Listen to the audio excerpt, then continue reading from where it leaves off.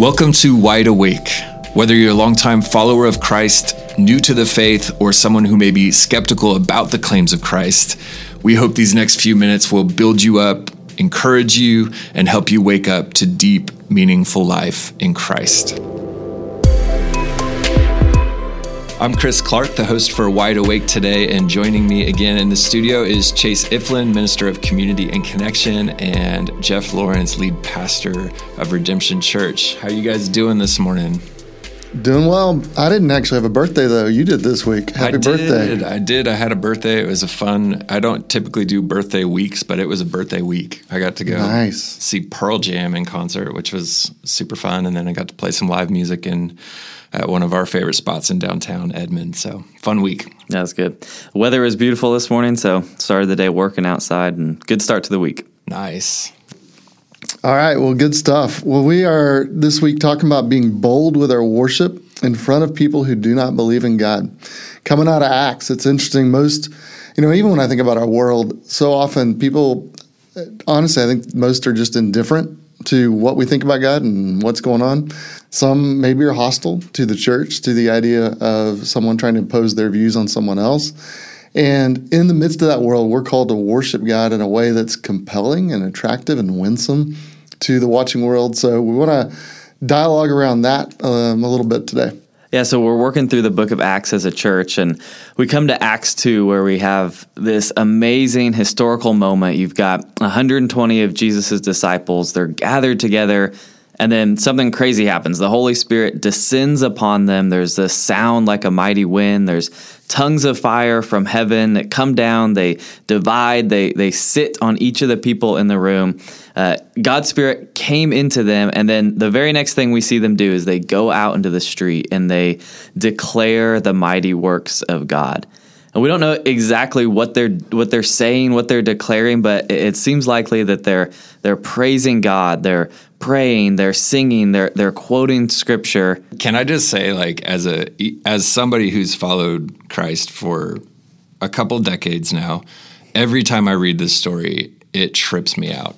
It is a bizarre scene when you try to picture it. I'm surprised nobody's done a movie yet, like a total descriptive movie of this scene, Yeah, I've actually seen a painting that was like 50 yards long of this scene that was amazing in the city of Dallas, the Museum of Biblical Art there. And it was a pretty amazing just depiction of what this would feel like. And you got to think, if you're experiencing that, you never get over that moment. There's something that you never would recover from what happened. And as I think about this and think about worship and the watching world around it that got to see and experience some of this or the results of this, it's amazing that, and I think the order here is really important. It didn't start with men.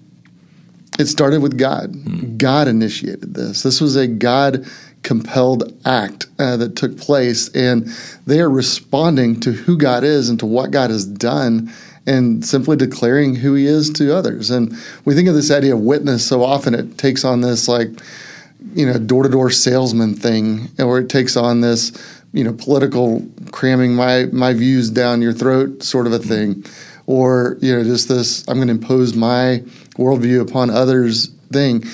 When you look at what the church, and this is the launch of the church, that Jesus is sending the Spirit to launch this whole new era of what happened and what we experience at church as a result of that moment in time. And when you think about that, this was God's idea. And God showed up and did something that they were sitting around in a room, 120 people, waiting on the Lord to do something. They weren't sure exactly what was coming, and God descended upon them and did something miraculous. And so their witness initially began with their worship, and it was a response to what God was doing in them. And I love just reading this week. Was reading through some Tim Keller stuff about this whole episode, and Tim Keller got me thinking, which is what usually happens when I read Tim Keller. But the content of what they declared was important. It was the wonders of God. And we can't be shy about who God is. We can't be shy about what God has done. Because we believe something amazing has taken place, and that God so loves people and so desires people that he wants to make his presence known in us That's astounding. And Keller actually quoted Edmund Clowney, who wrote, "The gospel message is celebration before it is communication." And I love that quote. It's so good, Jeff. It makes me think of, a ton of the Psalms that you read. That's just this exclamation of praise from David or the psalmist. And you get this feeling as you read through the Psalms that it's not just words on a page. It's coming out of a life that is just completely enamored by God and what he's done. And so like Psalm 105 says, "Oh, give thanks to the Lord, call upon his name, make known his deeds among the peoples, sing to him, sing praises to him, tell of all of his wondrous works," with an exclamation point, right? It's like he's shouting this, "Glory in his holy name, let the hearts of those who seek the Lord rejoice," again with exclamation points. It's like you just get the feeling that there's a man just shouting from the hill saying, "Look what God has done," right? Seek the Lord in his strength and seek his presence continually, exclamation point, And I just love that in the Psalms. So, Jeff, what does that look like in our world today? What does it look like for us to give thanks to the Lord, to call upon his name, and then to turn around and make known his deeds among the peoples? I think that's the question. It's interesting that Psalms brings that up. You see it in Acts 1. Jesus tells his disciples they're to wait for the Holy Spirit because they're being called to be witnesses in Jerusalem, Judea, Samaria, to the ends of the earth. And so this whole thing is outwardly focused. And it starts with the scent of the Spirit, and then the ascent of the church should flow out of that and go to proclaim his goodness to the whole world. But a lot of times what we know is the world doesn't care. Yeah. To some degree about what we think. And so it's going to have to be something that's compelling to them, but it's also going to take the presence of God to do something that we have no capacity to do, which is why Jesus says, wait until the Holy Spirit comes, because this mission is something you can't accomplish in your own strength and you can't accomplish in your own wisdom. And I think there's some self-awareness the church needs in this at times. And we talk self-awareness in our own personal lives. We talk self-awareness in kind of leadership books and different things, and the importance of self-awareness and recognizing how am I impacting those around me? How are others perceiving me? But I think there's a spiritual version of that the church needs as well. We need to be self-aware of the people around us and how we're impacting them in the interactions in which we have. And so we need to be careful to worship in such a way that people who do not share our beliefs can be present with us, listening to us, watching us, and watching our worship. And we want them to be inquisitive and curious. We want to pique their interest. You see the responses in Acts 2, and there's one group that goes, "What is happening?" Yeah. And they're asking questions. How do we make sense out of what's going on? And then there is another group that kind of mocks them and goes, "Man, they must be getting some early morning wine in and loading up a little bit. These people seem a little crazy," and they're mocking, and they're very much rejecting kind of what they're seeing in God's people. And I think we need to have some self-awareness about how we're operating. But there's an interesting thing. I want to just hear what you guys are thinking as we're talking, because there is this distinctiveness that they're doing something that seems pretty unique. Yeah. But there also needs to be an attractiveness to that. There's a story that comes to mind. Thinking about my time in California as a person in his young 20s. I moved there, I think, at 20. And I remember walking in farmer's market in downtown San Luis Obispo and seeing this band playing on the street, and there was a church banner next to it. And I immediately thought, oh, this is just going to be like some cheesy church music. And I stopped and I listened to these guys, and they sounded amazing. And they were playing what I thought was worship music, but it sounded very different, and it was appealing to me. And like they weren't like, they just kind of looked like the culture, but they were declaring truth about God. Well, I visit the church the next week, and there is just a sea of young people with like arms raised, just going after it in worship like I've never seen before. And I think about that story because they could have been out on the street, like lifting hands and doing their church thing out on the street corner, and that probably would have set me off. I probably would not have been curious and wanted to see more. But there was something about their engagement with the culture on the street. And then when I walked into the church, I saw that they were seeking the Lord in a way that I had never seen before. And it made me like hungry for more. Like, what's making these people tick? You know, like what's causing this kind of expression of worship in them? And so as you're talking, it's just making me think, like, how do we have awareness of how we're worshiping in our world, but also worshiping in our churches, right? And so there's this kind of nuance of like, people are going to walk through the doors of our church, but they're also going to be watching us on the street. Yeah, and it's interesting to think that, you know, even as you kind of unpack that experience that you had questions, and then there was a next step of, I want to know more.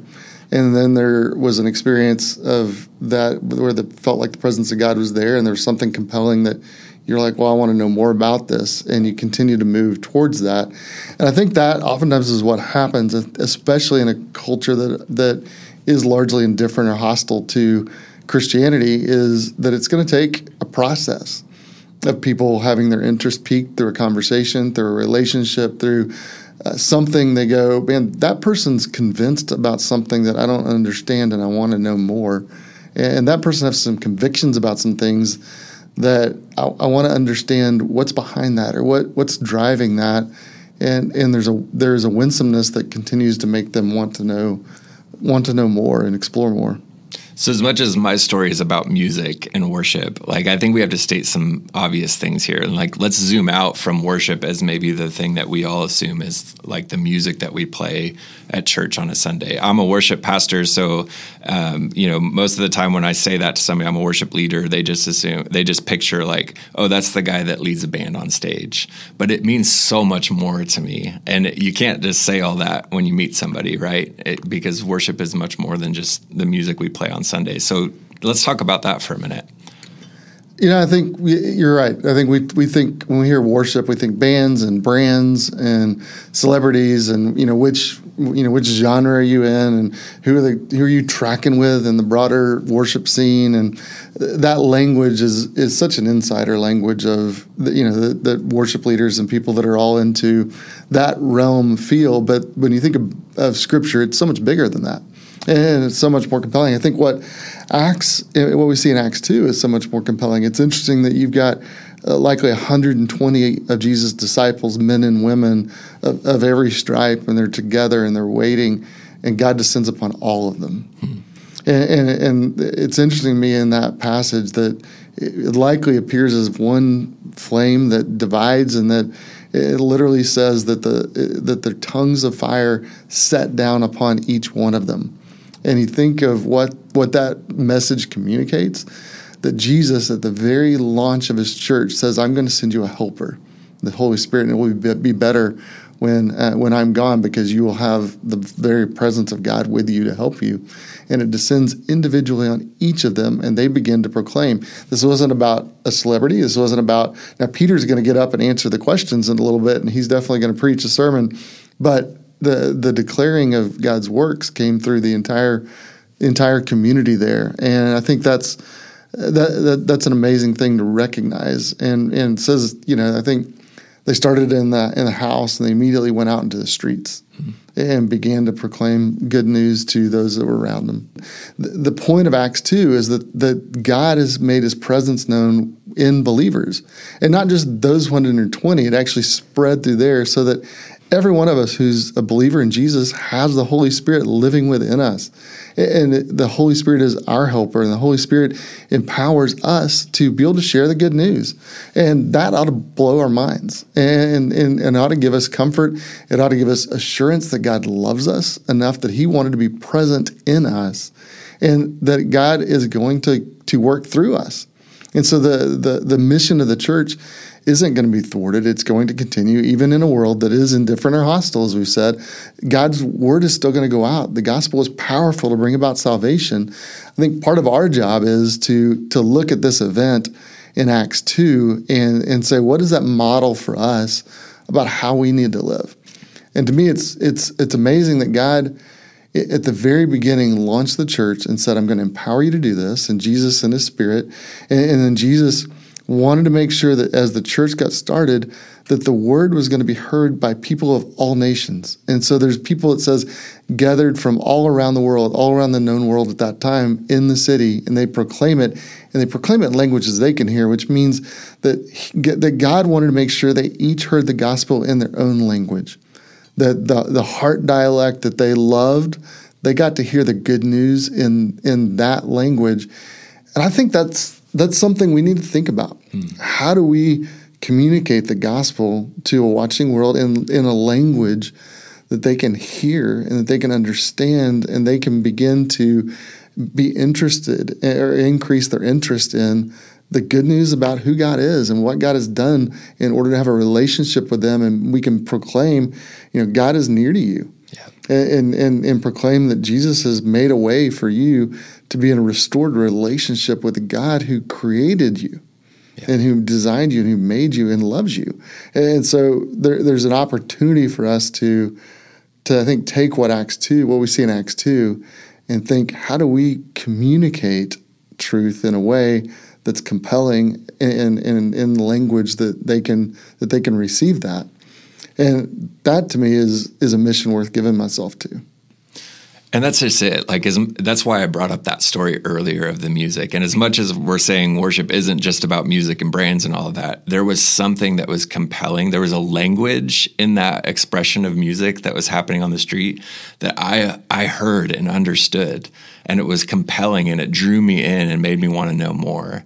And so I think that's always been a picture for me, not just musically, but like in all of life. How do I have those compelling conversations? How do I speak in a language that might reach somebody who may not set foot in a door? And what's cool about that for me is, as I hear you talk, is because you are a musician, and there was a language, there was a communication through that vehicle of music that communicated to your heart language, something that was compelling and made you want to explore.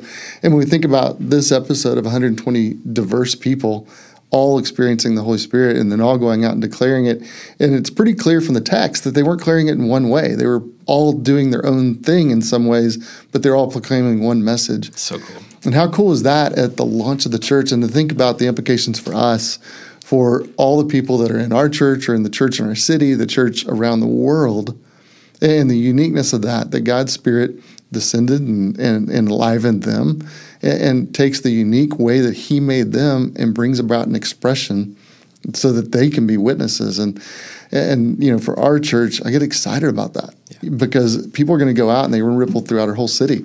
And they're going to have different expressions, but those expressions are going to be compelling to the people of our city and draw them in and make them want to pursue something in terms of understanding who is this God that you keep talking about. Yeah, it's really cool to think about it that way. I'm a really practical person. I want to end this podcast with give me 2 steps to go live this out or whatever. But the fact of the matter is that we all have to live this out with our own wiring and our own language. Chris can live this out in the art scene, but I can't do that. And so it's just a challenge to go and do the things you enjoy doing. If it's having someone over for dinner, if it's watching football, if it's going fishing, it's go do those things. And then as you're doing those things, do those things as worship, and then invite others into knowing God in the process. And when I look at Acts 2, just kind of sink the nail on what you're saying. They all expressed it in their own way, but there was a specific content. They had one message. Mm-hmm. There's one gospel. There's one good news of God's mighty deeds of salvation that have come. And then there was one presence. There's a presence of one God with each of them. And so that's the interesting thing. You have this diversity of lots of different ways. So Chase, don't sell yourself short. You may have some arts in there somewhere. But we all know Chris is going to be much more of the feeler in the group. And but in our own way, in our own kind of unique, diverse ways, there's one Spirit, and there's one message, and there's one call that we get to share together. And I love the unity of that in the midst of the diversity of the church. And it's a beautiful picture. And we're going to, as we walk through the book of Acts, we're going to see that. And as we get into Acts 2, how they shared all things and were together in all things and continue to meet to worship in the temple, but also at kind of house to house, and just how that impacted an entire community. And it said the Lord added to the number daily those who are being saved. And that's the heartbeat behind all this. Thanks again for listening to Wide Awake. Wide Awake is produced by Redemption Church in Edmond, Oklahoma. If what we talked about today resonated, please subscribe to our podcast and share this episode with a friend. Also, we'd love to hear from you. If you have questions or topics that you would like for us to cover, you can email us at wideawake@redemptionokc.com. Lastly, if you're looking for more ways to wake up to deep, meaningful life in Christ, we'd love for you to join us for our Sunday worship gatherings. We gather each week at 10:30 a.m. to grow as followers of Christ. You can also join us by watching online at redemptionokc.com. All are welcome. The only requirement is to come as you are. Until next time, may the light of Christ shine on you.